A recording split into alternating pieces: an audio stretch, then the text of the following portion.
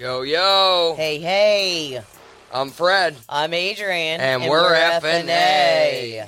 If this is your first time here, welcome, everyone. And make sure you hit that subscribe button and feel free to drop us a line in the comments and reviews. Because that's what helps us continue to do what we do.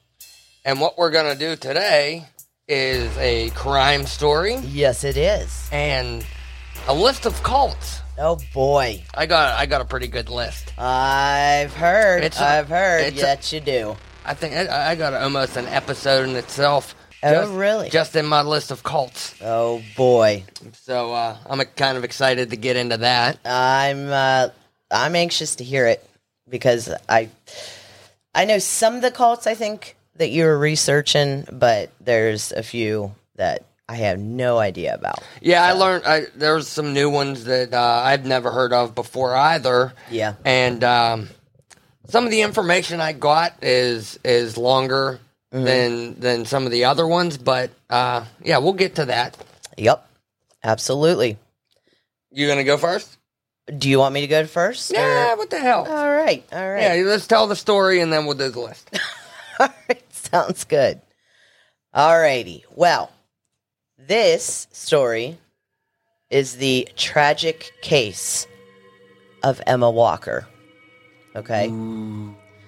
This is the true crime story. Okay. All right. I'm excited. Yeah. Excuse me. You wouldn't tell me anything about this all week. No. I'm ready. All right. I'm ready. Give it to me. I'm excited. Well, this story takes place in Knoxville, Tennessee. Okay. In the year 2014, Central High School's cheerleading squad welcomed a new face, a beautiful 14-year-old freshman named Emma Walker. Okay. Emma loved cheerleading and took it very seriously.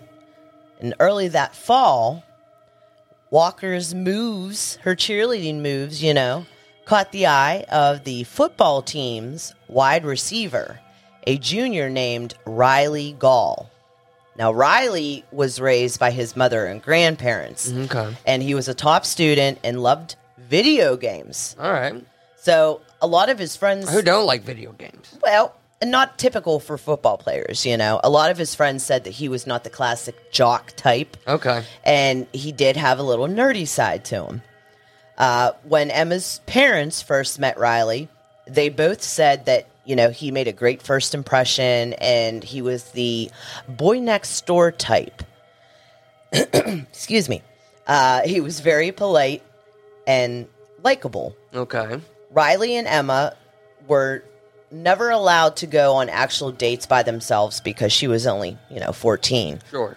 But he was allowed to come over to the house and, eat dinner with them and watch movies, things like that. So, in the beginning of the relationship, things were great. Both of their social medias were filled with pictures of them together, such as, paddleboarding, taking silly selfies, and cute, lovey-dovey moments. They were falling. Oh, yeah. Okay.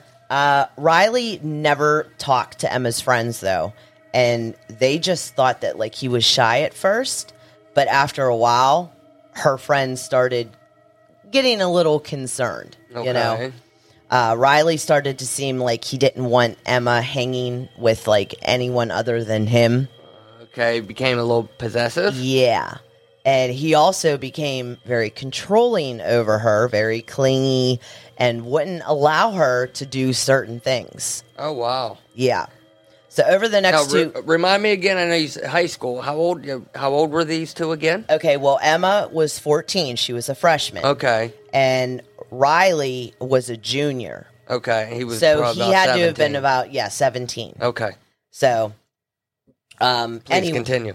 Sorry. Okay. So like I was saying, over the next 2 years, Emma and Riley, they had the typical high school relationship. They would break up, get back together, break up, get back together. Just like, typical high school relationships do. But friends described a lot of their arguments that they had as being very dramatic.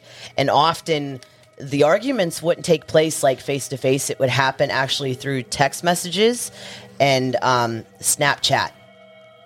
I guess, I don't use Snapchat, but I guess Snapchat you can, do messages through there and everything. Okay. So, yeah. I played with that a little bit after it first came out. Yeah. You could take pictures and make your face look like a donkey or some shit. Yeah. And it was kind of funny. But, I don't know. It got kind of old pretty quick. Yeah. Well, Emma's mom stated that she noticed Riley would tell Emma what she should and shouldn't wear. And finally, Emma's mom, Jill, said something to Emma about it. And things eventually got very, very intense. And friends who worked with Emma said Riley would wait for hours outside of the supermarket that she worked at. Bit obsessive, much? Oh, yeah. So Riley, he also started to become more aggressive towards Emma and, sent her messages. It said, I hate you and I hate everything about you. You're the biggest bitch I've ever come in contact with. And these were actually recorded messages. Wow. The police got these messages and everything. So, yeah. One message alarmed Jill, Emma's mom. Yeah. That read, "You're dead to me. I will check the obituary for your name. Fuck you." Word for word. Okay. And what that was a text message? Yes. Yeah. It was a text message. To her? Yes. So when Jill, Emma's mom, questioned Riley about it, he said, "Oh, he was just angry. It wasn't anything." Yeah, of course not. To write home about, yeah. Yeah. That black guy, I just got hit with a doorknob. Absolutely. Yep. So that was the beginning of the red flags in the relationship. So Riley, at that point, he was banned from the Walkers' home. And Emma's cell phone was actually taken away to try and keep the two from communicating anymore. But unfortunately, no luck. Riley actually gave Emma an iPod Touch, and she would text him through using it over the Wi-Fi. So every nasty message that he would send to Emma would be followed up with an apology. It just went back and forth constantly. So Emma's parents pleaded with her to break up with him, but didn't want... Very obsessive, very controlling. Mm-hmm. Maybe a bit stalkish. I was just about to say very stalkerish. Yes, very stalkerish. Emma's parents pleaded with her to just, end it, break up with him. But they didn't want to persist too much because, basically the more you butt heads with teens, the more they're going to retaliate. You know what I mean? Right. So they didn't want to push too much because of that reason. They didn't want to push her right into his arms. Exactly. So by the fall of 2016, Emma and Riley, they were still dating. Riley graduated and was now an 18-year-old freshman at a nearby college. Okay. Emma was 16 at this point and in her junior year of high school. So their toxic relationship still continued regardless of her parents' attempts to keep them apart. And on Halloween that year, Emma's parents actually decided to ground her so she could only go to school and cheerleading, and that's it. School, home cheerleading, no friends, no parties, because they were fearful of her meeting up with him. I can only imagine the parents are trying to think of anything that they could come up with. Yes. To tactfully, remove this guy from her life. Oh, yeah, absolutely. Absolutely. Oh, so this attempt worked to keep her away from Riley. Emma's father, Emma's father noticed that, she was becoming her old self again, and she would actually come out of her room and socialize and eat dinner with the family. Night and day. Yeah, they noticed a big change. She actually texted one of her friends and said that her and Riley were done for good. Good.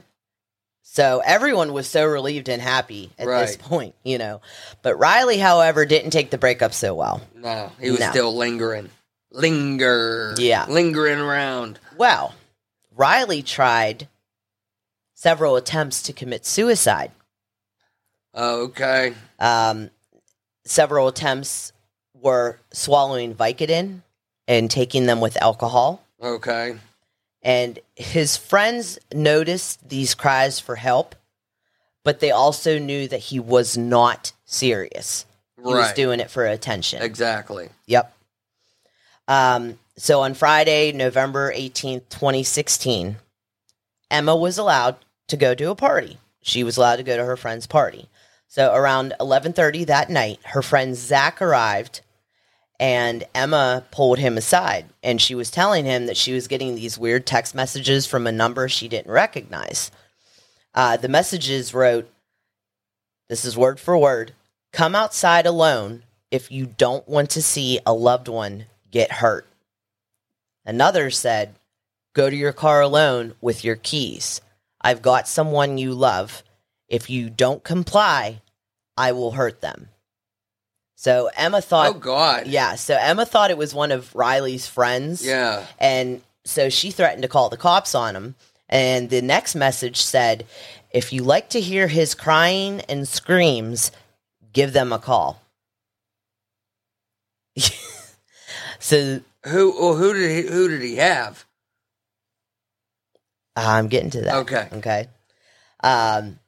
Zach said that Emma started, begging him to help her. Right. Because she was, freaking out. She then said they told her that they dropped Riley outside of the house party that they were at. Right. So Zach and Emma went out, and sure enough, there was a body lying face down in a ditch near the house. And it was Riley. Oh. So when they approached him, he was alive. He pulled his head up, and he had this confused look on his face. And Emma asked him why he was there.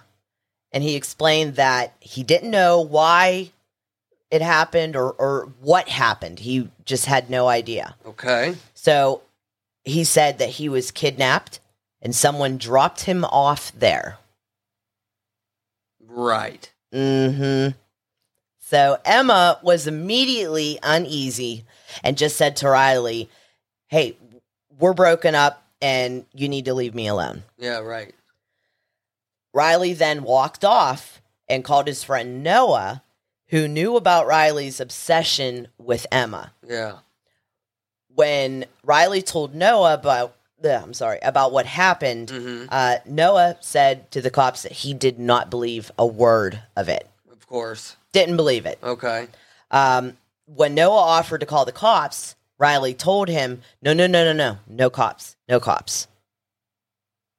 So, the following morning, Emma texted a friend telling her that she was home alone, and someone in all black walked down her street and came to the door and kept ringing the doorbell over and over and over again.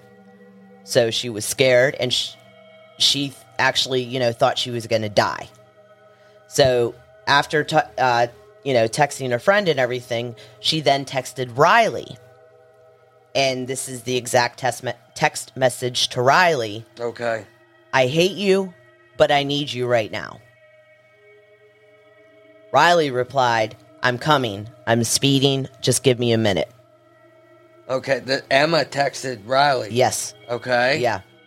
So that morning, Emma was supposed to meet her mom, but she didn't show up. So her mom, Jill, got worried. So she went home and found Emma and Riley in the front yard. They were just sitting there talking and everything. So Emma's mom politely told Riley to leave. Yeah. He told her, no, he was only there to help, and he was just making sure that Emma was okay. So then Emma's mom, Jill, finally told him that, hey, you're not allowed here.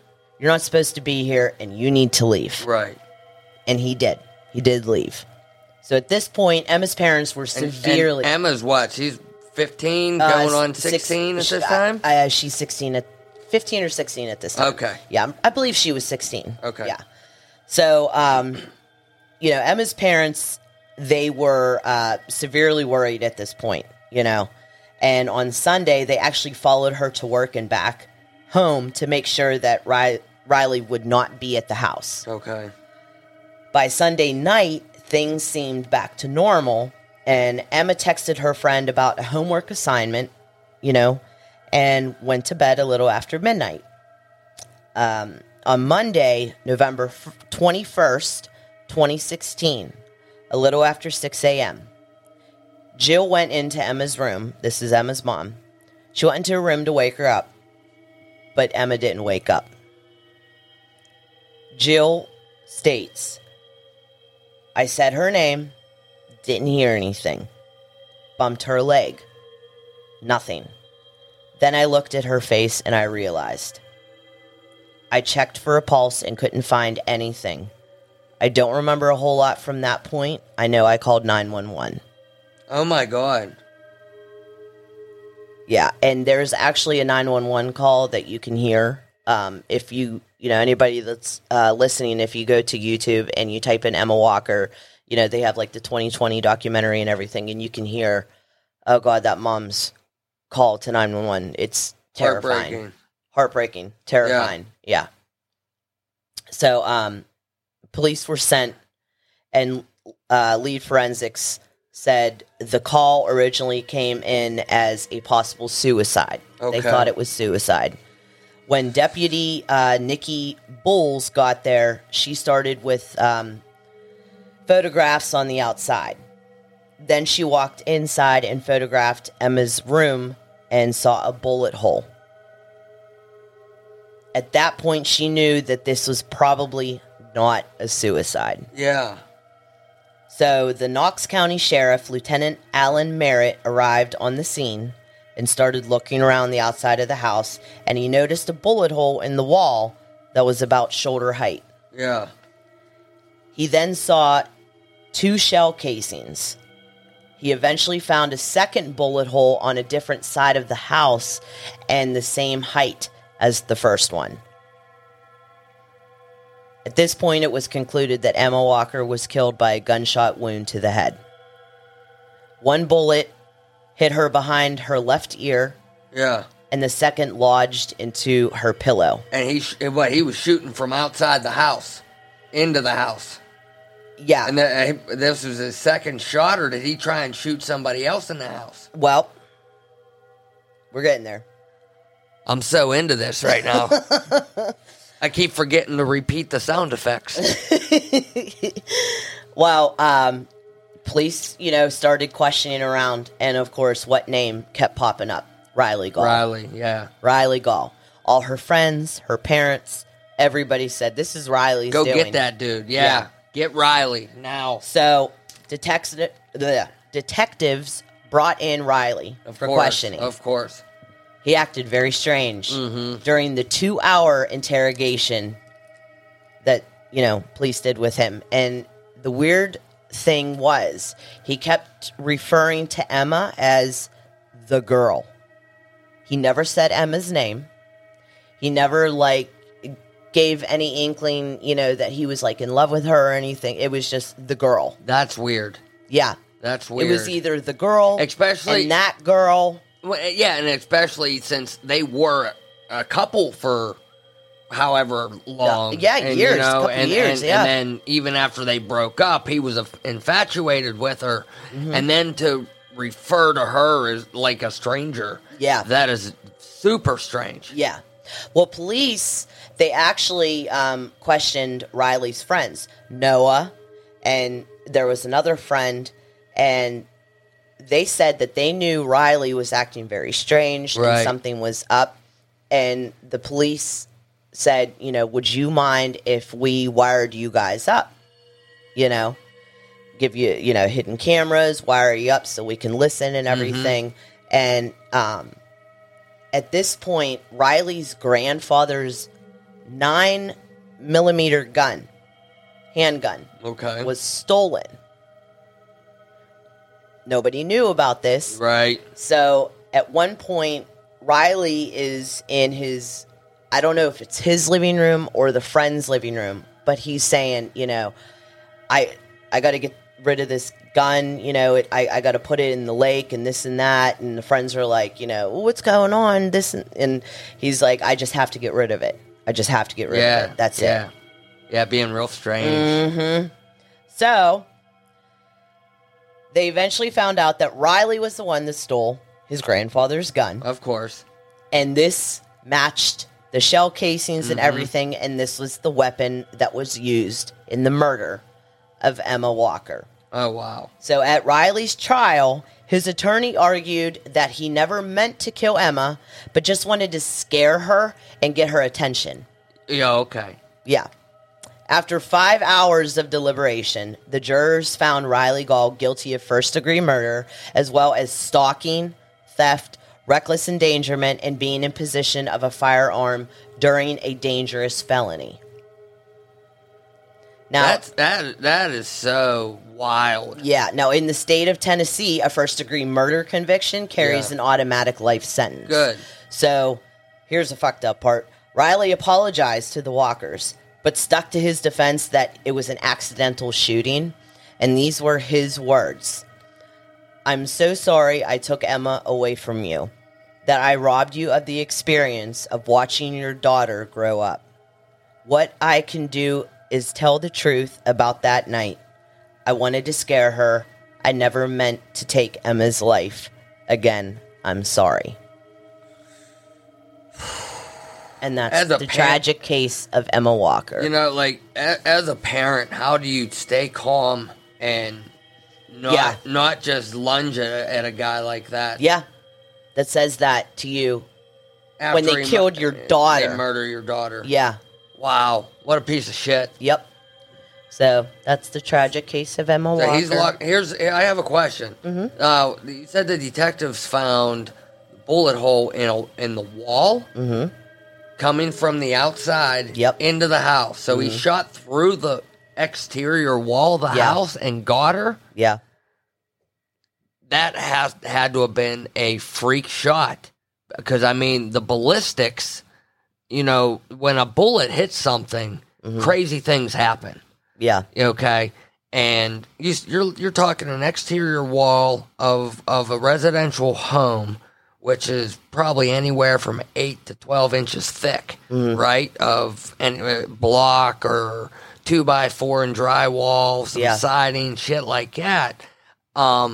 You know, say it was just siding and drywall, the bullet would definitely go through, but to aim and hit your target going through that material, I mean, that's a 1 in a million shot right there. Yeah, I mean, who knows? All I know is the motherfucker's guilty. I mean, of course. I'm not trying to defend what the guy did. I know. It's just I know.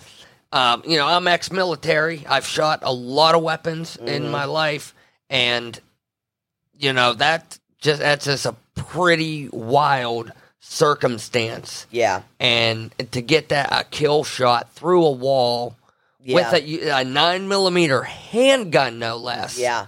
Okay, that's just pretty wild, and I'm sure I might look into this a little more because I'm curious on like how far was he from the building when he fired the round. I'll show you the documentary on YouTube and we'll watch it again, you know, later, and you can, you know, hear what they said, and I'll let you guys know what I find out. Absolutely. Yeah, because that's wild. Man. Yeah. Wow. And unfortunately, a poor girl. Yeah. Like that. Whole life ahead of her. Yeah, like that asshole said, you know, you don't get to see your daughter grow up. Yeah, motherfucker, because you killed her. Yeah. Ugh. It makes me sick. Yeah.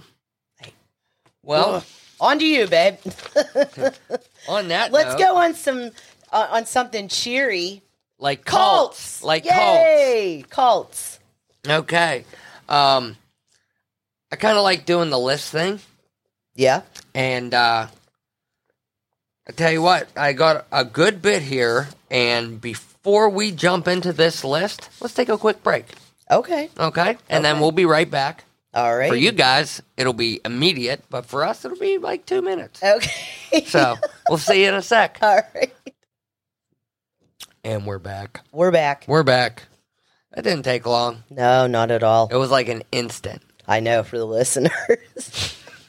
We just had a debate on whether or not I was going to say we're back or not. Uh-huh.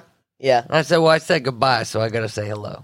You say goodbye, and I say hello. That's right. Hello, hello. When you say goodbye, I say hello. Hello, hello. I don't know why you say goodbye. I say hello. I like that song. List of cults. Yep, let's get into that. Number 1, NXIVM. An American cult that engaged in sex trafficking, forced labor, and racketeering. Based in Clifton Park, New York, a suburb of Albany, NXIVM purported to be a multi-level marketing campaign that offered personal and professional development seminars through its executive success programs. Of large group awareness training, the company was a recruiting platform for a secret society called DOS, in which women were branded and forced into sexual slavery. And I'm sure everybody should be fairly familiar with this since it was all over the news the past few years. Yep. In early 2018, NXIVM's founder, Keith Raniere, and his associate, actress Allison Mack, were arrested and indicted on federal charges related to DOS, including sex trafficking. Others associated with NXIVM were also charged with federal crimes. As of 2019, 5 people associated with NXIVM: Mack, NXIVM co-founder Nancy Salzman, Lauren Salzman, and the Seagram heiress Claire Brofman, and bookkeeper Kathy Russell. They all pled guilty to various charges. Ooh. Raniere was convicted in federal court of sex trafficking and racketeering on June 19th, 2019. On September 30th of 2020, Claire Brofman became the first defendant sentenced in the case. She was when she was ordered to serve 6 years and 9 months in federal prison. Mack was sentenced to 3 years in prison on June 30th of 2021. Wow. You remember her from Smallville? Yes, I do.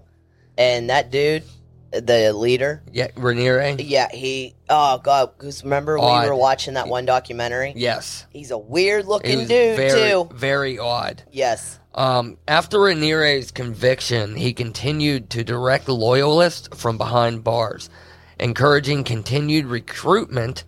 And at his direction, members of the group have regularly danced outside of Raniere's jail cell. Really? And staged coordinated protests of individual prosecutors. In September of 2020, it was estimated that about 50 to 60 people remain loyal to Raniere. Raniere was sentenced to 120 years in prison in October of 2020. Wow. Yeah, that one's pretty wild. Yeah. Number 2, Angel's Landing. Never heard of this one. Yeah, this is a new one too. Angel's Landing is the name of a 20-acre compound outside of Wichita, Kansas, where Lou Castro and a small group of people lived in an inexplicably extravagant life in the early 2000s. Every episode, I get so tongue-tied. I was about to say, that's a tongue twister. I think I would have had trouble with that one. Castro's followers were convinced that he was an angel and a seer who could look into the future and know when people were going to die. Oh, wow. Already suspicious of Castro's luxury vehicles and money that no one could explain, there was no paper trail on Castro. Local law enforcement took an active interest when Patricia Hughes, a member of the Angel's Landing community, tragically turned up dead on the compound in 2003. That sucks. Well, then when Patricia's husband died in a freak accident in 2006, local detectives dove into every bit of personal and financial information he could find on the people living at Angel's Landing. What they found was disturbing. Expensive life insurance policies were taken out on Peepos in Castro's circle and cashed in by members when somebody in the makeshift family accidentally died. This pattern occurred around every 2 to 2.5 years. Oh my God! So he would get these people in, preach to them all this shit about when they were going to die, get them to open up a life insurance policy in his name, then he would have them whacked and cash in on that money. Wow. In 2010, Castro moved from Kansas to Texas and adopted a new identity. but he was soon arrested by the FBI for aggravated identity theft and fraudulent use of a Social Security card number. During Castro's 2-year stint in federal prison, Goldwyn and the FBI discovered that Lou Castro was really Daniel Perez, a man from Texas with many police reports, including a case involving sex crimes against 2 girls, 11 and 14, until he fled Texas. Oh, God. Through interviews with members of the commune, they uncovered Perez's sexual abuse of women and the girls at Angel's Landing, including Sarah McGrath, who alleged that Perez raped her regularly for years. Sadly, she was just one of his many victims. More witnesses came forward accusing Perez of abuse and fingering him for the murder of Patricia Hughes. Perez was charged with 28 felonies, and in February of 2015, he was convicted on all counts and sentenced to 80 years in prison. Wow.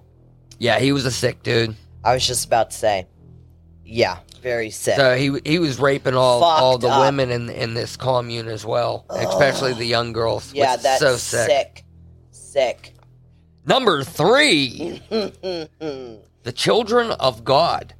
The Children of God. The Family International is a cult that was founded in Huntington Beach, California, United States in 1968. It was originally named Teens for Christ, and it was later gained notoriety as the Children of God.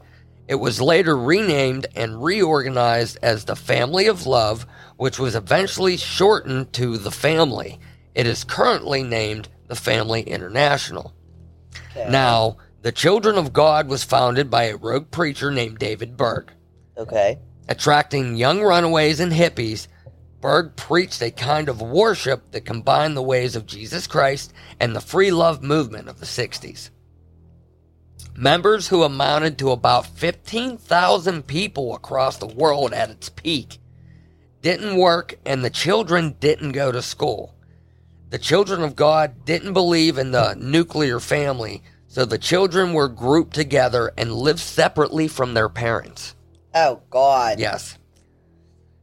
In the late 1970s, the Children of God became notorious for the sexual practices that one of Berg's own daughters later described as religious prostitution.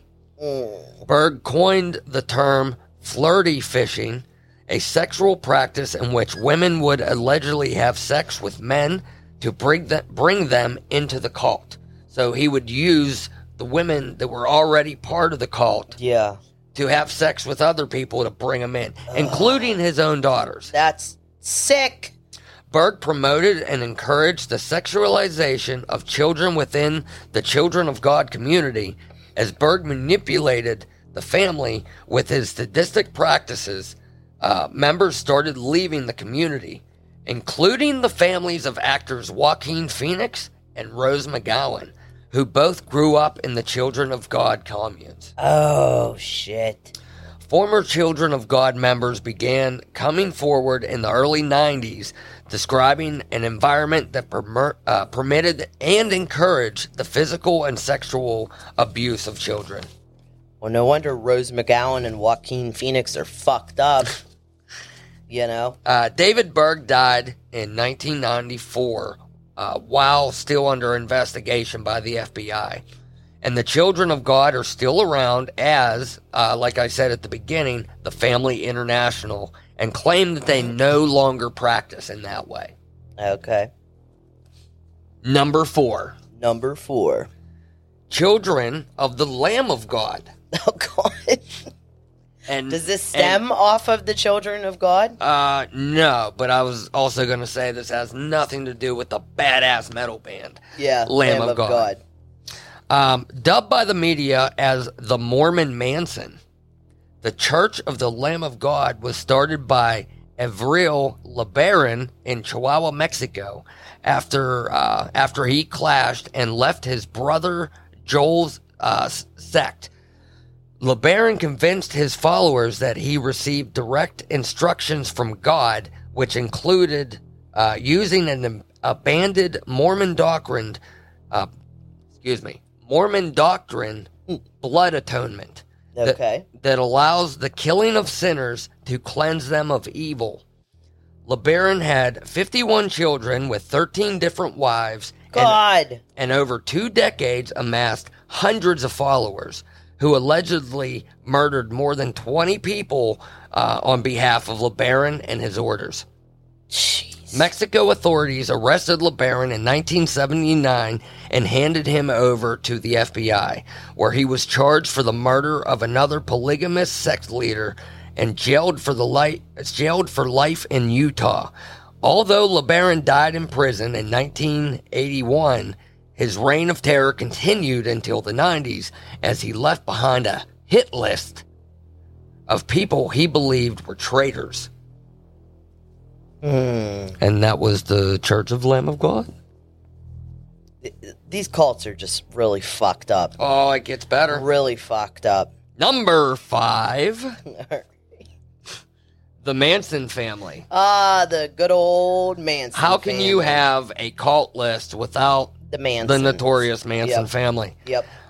Who was a commune, gang, and cult led by Charles Manson. That was active in California in the late 1960s and early 1970s. The group consisted of approximately 100 followers who lived an unconventional lifestyle with habitual use of hallucinogenic drugs such as LSD. Most were young women from middle-class backgrounds, many of whom were radicalized by Manson's teachings and drawn by hippie culture and communal living. Soon after release from prison in 1967, Manson, who had been institutionalized or incarcerated for more than half of his life, began attracting acolytes in the San Francisco area. With these, his so-called family, he later moved to a rundown ranch in the San Fernando Valley. According to the group member Susan Atkins, the members of the family were convinced that Manson was a manifestation of Jesus Christ and believed in his prophecies concerning the imminent apocalyptic race war. In 1969... I'm sorry, I just think that's ridiculous. It's crazy. Thinking that he's Jesus Christ. Well, a lot of these cults, I mean, look into brainwashed. It's pretty Brainwashing, wild. Yep. In 1969, family members Tex Watson, Susan Atkins, and Patricia Krenwinkel entered the home of Hollywood actress Sharon Tate and murdered her and 4 others. Linda Kazabian was also present but did not take part. Members of the Manson family were also responsible for several other murders, assaults, petty crimes, and thefts in that area. Jeez. That's a shame. I tell you what, I was a few weeks ago, I was listening on Audible, a little bit of Helter Skelter. Yeah. And, I mean, the book's kind of repetitive in the storytelling. Yeah. But I listened to a good portion of it, and it's chilling. Yeah. It's chilling, some of the detail they get into with what happened that night. I know it. Oh, God. These people were definitely fucked up and completely brainwashed. Yes. Completely brainwashed. Number 6. All right. The People's Temple. Is this? Yes. Okay. The People's Temple of the Disciples of Christ, commonly shortened to the People's Temple, was an American religious organization which existed between 1954 and 1978. Originally founded in Indianapolis, Indiana, by Reverend Jim Jones, the People's Temple spread a message that combined elements of Christianity with communist and socialist ideology, with an emphasis on racial equality. After Jones moved the group to California in the 1960s and established several locations throughout the state, including its headquarters in San Francisco, the temple forged ties with many left-wing political figures and bragged of its 20,000-some members, although it was estimated to be around 3,000 to 5,000 members at the time. Now, the temple is best known for the events of November 18th, 1978, in Guyana, when 909 people died in the mass suicide and mass murder of its remote settlement named Jonestown. Yep. As well as the murders of U.S. Congressman Leo Ryan and members of his visiting delegation at the nearby airstrip. The incident at Jonestown resulted in the greatest single loss of American civilian life in a deliberate act prior to the terrorist attacks of September 11th, 2001. Wow. Yeah, And, Jim Jones was a fucking maniac. I was thinking about Drinking the Koolaid. Yeah, that's exactly where that term comes from.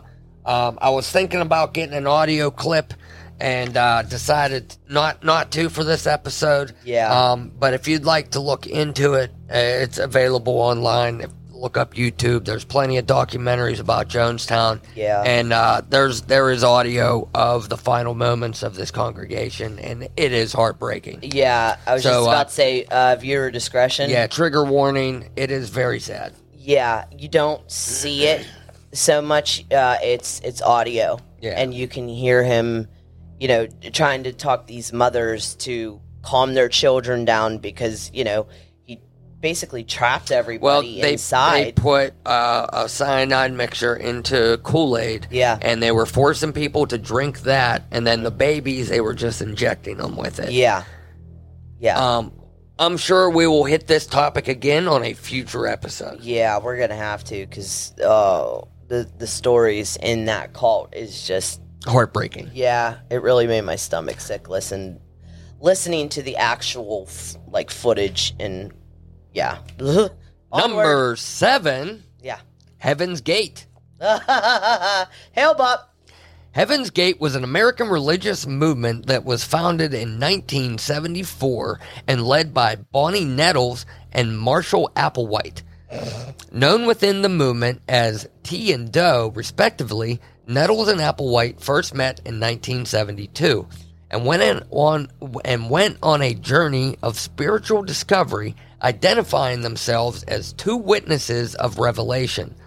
Attracting a following of several hundred people in the mid-1970s, in 1976, the group stopped recruiting and instituted a monostatic lifestyle. Scholars have described the theology of Heaven's Gate as a mixture of Christian millenarianism, New Age, and UFOlogy. And as such, it has been characterized as a UFO religion. Yes. The central belief of the group was that the followers could transform themselves into immortal extraterrestrial beings by rejecting their human nature, and they would ascend to heaven, referred to as the next level or the evolutionary level above human. Mm-hmm. The death of Nettles to cancel in 1985, however, challenged the group's views on ascension, where they originally believed that they would ascend to heaven while alive aboard a UFO, later coming to believe that the body was merely a container or vehicle for the soul, and that their consciousness would be transferred to new next-level bodies upon death. Mm-hmm. On March 26, 1997, deputies of the San Diego County Sheriff's Department discovered the bodies of 39 active members of the group, including that of Applewhite, in a house in the San Diego suburb of Rancho Santa Fe. They had participated in a coordinated series of ritual suicides, coinciding with the closest approach of the Hale-Bopp comet. Just before the mass suicide, the group's website was updated with the message, Hale-Bopp, and this was the message that was on their site. Okay. Hale-Bopp brings closure to Heaven's Gate. Our 22 years of classroom here on planet Earth is finally coming to conclusion. Graduation from the human evolutionary level, we are happily prepared to leave this world and go with T's crew. You know what that reminds me of? Scientology. Little bit. Like the alien shit. I mean, well, we all remember Applewhite. Yeah. He was a whack job. He was pretty wild. Yeah. Woo. Gonna go hitch a ride on a comet. The name of Heaven's Gate was only used for the final few years of the group's existence. They had previously been known under the names Human Individual Metamorphosis and Total Overcomers Anonymous. Okay. Number 8. Order of the Solar Temple. Okay. Founded in Switzerland in 1984, the Order of the Solar Temple traced its roots to the medieval Knights Templar, but also thought that the world would end in the 1990s. Things took a turn in 1994 when the Order of the Solar Temple leader, Joseph D. Mambro, reportedly ordered the murder of an infant in Quebec. Later that year, more than 50 members of the group were murdered or died by suicide, and the group's buildings were destroyed by fire. Jeez. That one was actually kind of tough to get a lot of information on. Yeah. But yeah, it's pretty wild. People just started disappearing. Yeah. And the suicides were very suspicious. Jeez. Number 9. Probably because they were murders. Number 9. Here, Branch Davidians. Okay. Or the General Association of Branch Davidians Seventh-day Adventists were a religious cult which was founded in 1955 by Benjamin Rodin. They regard themselves as a continuation of the General Association of Davidian Seventh-day Adventists, established by Victor Houteff in 1935. Now, Houteff and his followers founded the Davidians and settled on a tract of land on the western outskirts of Waco, Texas, United States, where they built a compound called the Mount Carmel Center and began preparing for the Second Coming. Houteff died in 1955, and eventually Benjamin Rodin called for the followers to come with him to Camp Carmel to listen to his message. This was the beginning of the group that would be popularly known as the Branch Davidians. Okay. Now, in 1981, a young man named Vernon Howell, later known as David Koresh, came to Mount Carmel and studied biblical prophecy, Jesus, under Lois Rodin. By 1984, the core group of Davidians had shifted their allegiance from Lewis's son, George, to Koresh. Koresh's leadership of the Davidians ended at the climax of the Waco siege in 1993. A 51-day standoff between members of the sect and and federal agents when Mount Carmel was destroyed in a fire. 4 ATF agents and 2 residents of Mount Carmel were killed by members of the Branch Davidians during the initial raid. While 4 members of the Branch Davidians were killed by ATF agents on February 28, 1993, 76 Branch Davidians of all ages died in the fire that erupted during the siege on April 19, 1993. Jeez. See, at first I didn't recognize the names or the name of the cult, but as soon as you said Koresh, I'm like, oh, that dude. I tried to do that on purpose. You like that? Yes, I did. We'll probably hit that one again, too. That's a pretty wild story. Yeah, it is. And they actually just did a movie with John Carter, the guy that played John Carter in Gambit. Oh, Taylor Kirsch? Taylor Kitsch. Kitsch. Yes. Why did I say Kirsch? He played David Koresh, and I tell you what, he did lost some weight for the role. He did a good job. And if you put his picture next to a photo of David Koresh, they were almost indistinguishable. Oh, I know. It was scary looking, because, I mean, Taylor Kitsch is cute. Number 10. Now, this is the one I'm probably going to butcher. Oh, no. Okay. Ayum Shinriko, founded by Shoko Ashara in 1984, Ayum Shakiro first made headlines in the late 80s amid accusations that Ashihara was forcing members to donate money to the group and holding them against their will. Like many cult leaders... Where's this at? I think this was in Japan. Okay. Like many cult leaders, Ashihara believed in an imminent doomsday, this time caused by a world war started by the United States. According to him, only his followers would survive. In 1995, the group executed a sarin gas attack in the Tokyo subway, which caused the deaths of 12 people and injured 50 more. Oh, God. After the attack, Japanese authorities learned that the group had also been responsible for the murder of lawyer Satsumi Sakamoto, who was working on a class action lawsuit against Ayam Shikiro at the time of his death. The group also murdered his wife and child. Oh, God. Yes. That sucks. Number 11. The True Russian Orthodox Church. Okay. Was an independent Russian Orthodox-like doomsday cult founded by Pietro Kutsinov. The self name of the group was Heavenly Jerusalem.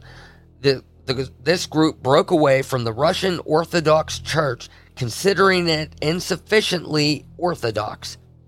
Its members were not allowed to eat processed foods, watch television, or handle money. They rejected barcodes, the national identification number system, and passports because they contained satanic symbols, or the number of the beast. In November of 2007, between 29 to 35 members of the group holed themselves up in a cave in Russia's Penza region, threatening mass suicide if authorities tried to intervene. Kutsinov had told them to hide themselves away and await the end of the world, which he predicted would take place in May of 2008. Kutsinov himself was not with the group, but had been placed under arrest by local police. Slowly, members of the group would emerge from the cave for different reasons like injuries, disbelief, and eventually because they started to die off and the cave was collapsing. On May 21st, 2008, after removing the bodies of the dead, the cave was blown up. Officially, it was done because of its danger to the local population and curious visitors. Jeez. And we got... This is such a happy subject to be doing at this time. I'm telling you. I'm going to have freaking nightmares tonight. Hey, this new podcast form. I know. There is nothing happy we're going to talk about. I'm Everything is joking. doom and gloom. I'm just Do you hear the background music? Yes, I do. Number 12. Number 12. The movement for the restoration of the Ten Commandments of God. Oh, jeez. Was a religious movement founded by Credonia Merwende and Joseph Kibwetere in southwestern Uganda. It was formed in the late 1980s after Mwende and Kibwetere claimed that they had seen visions of the Virgin Mary. The goals of the movement for the restoration of the Ten Commandments of God were to obey the Ten Commandments and preach the word of Jesus Christ. They taught that to avoid damnation in the apocalypse, one had to strictly follow the commandments. The emphasis on the commandments was so strong that the group disregarded talking for fear of breaking the ninth commandment, thou shalt not bear false witness against thy neighbor. So these people wouldn't even speak to each other. That's a little crazy. And on some days, communication was only conducted in sign language. Fasting was conducted regularly, and only one meal was eaten on Fridays and Mondays. Sex was forbidden, as was soap. Soap? Yep. Soap? movement leaders declared that the apocalypse would occur on December 31st, 1999. In early 2000, followers of the religious movement died in a fire and a series of poisonings and killings that were initially considered a group suicide. It was later determined to be a mass murder by the group's leader after the predictions of the apocalypse failed to come about. Jeez. What do they have against soap? I don't get soap. Chemicals. Soap cleans you. It's not natural. There's chemicals. Soap. And finally, number 13, and this one we will definitely be coming back to. The Rajneeshpuram. Yeah. The Rajneeshpuram was a religious international community in Wasco County, Oregon, incorporated as a city between 1981 and 1988. Its population consisted entirely of Rajneeshis, followers of the spiritual teacher Rajneesh, later known as Osho. Its citizens and leaders were responsible for launching the 1984 Rajneeshi bioterror attack, as well as the planned 1985 Rajneeshi assassination plot, in which they conspired to assassinate Charles Turner, the then United States Attorney for the District of Oregon. And the bioterror attack, that was, they poisoned an entire town with salmonella. Yes. Yeah, I remember that. I think they got into, like, the town's local food stock and poisoned everything with Was that salmonella. that one with that one lady? She was the speaker. Yeah, she basically spoke on behalf of Rajneesh because he was getting really old. Mm-hmm. That was a really weird documentary that we watched. That's what I was about to get to. If you go on to Netflix, a few years ago, they dropped a documentary. We're done with that. They dropped a documentary called Wild Wild Country. Yeah. Yeah. And it's a multi-series or multi-episode limited series about everything that happened there. And if you're into this kind of stuff, it is definitely worth a watch. Crazy ride. In the words of one of my favorite podcasts, I'm going to give it a Tupperware because I really, really dig it. Yeah. So, and then also on the same note, on Netflix, do you remember the show Documentary Now? Yes. It was the comedy spoof with Fred Armisen and Owen Wilson. And Bill. Well, it was Fred Armisen and Bill Hader's show. Yeah. But the episode we're talking about, I think it's in the 3rd season. Yeah. They do a play. They do a parody of the Wild Wild West. Yeah. Or Wild Wild Country. Yeah. What is this, Will Smith? Wild Wild West. Bringing back the 90s. Wipe your feet on the door before you come in the house. Woohoo! Woohoo! Anyway, check out Documentary Now because that one in particular, Owen Wilson plays the Rajneeshi. Oh man, yeah, it's absolutely fantastic. Michael Keaton's in it. Yeah, he plays a detective. Yep, it's great. The actual documentary of Wild Wild Country. Yeah. Wild Wild West. I know, you jerk. Now you got that in my head. Wild Wild West. Nah, it's definitely a crazy ride. Yeah. You just see how people can be brainwashed so easily. Yeah. I tell you what. Like we said, the Jim Jones documentaries, check those out. And, people that are lost, I mean, they can easily get sucked into a cult. Well, a lot of these leaders, they look for a particular type of person. Yeah. And it's usually your outcast, your person that, low education, don't have family, don't have anybody else, really. Yeah, ran away from home, something like that. Yeah. People can be very easily molded. Oh, yeah. Yeah. People can be very persuaded. Yes. Yes. Out of that list, though, a few of those we're definitely going to double back, and I would love to hear in the comments what you'd want to hear first. Yes. Out of those cults, what do you want us to deep dive into? Exactly, because we're definitely going to do a full episode on a few of those cults. Yes. Yes. The Branch Davidians, the People's Temple. You tell us. Yeah. You tell us what you want to hear, and we'll bring it. Absolutely. And until then, I'm going to find another crime story for y'all, and we'll see you. Maybe I'll do another list. I like the list. Yeah. And then... before we go, real quick. Okay. I just want to throw this out there. All the information I got, I sourced from, I seen a little bit on BuzzFeed, mostly from Wikipedia is where I got all this information. Information I got, I went online, did some digging, and I also seen some documentaries on... from 2020 to Dateline on YouTube, everything. So, yeah. So, I'll be working on the next crime story for you guys, and you'll be hearing that in the next episode. Absolutely. And I'm Fred. I'm Adrian. And we're FnA. See you next time.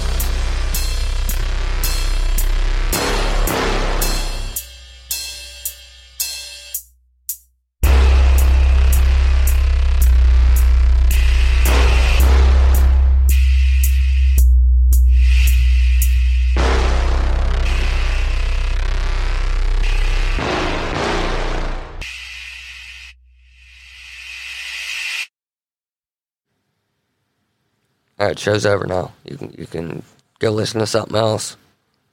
Joe Rogan's pretty cool. Some other, Our show's over, though. You got to go. Next week. Yeah. We'll see you next week.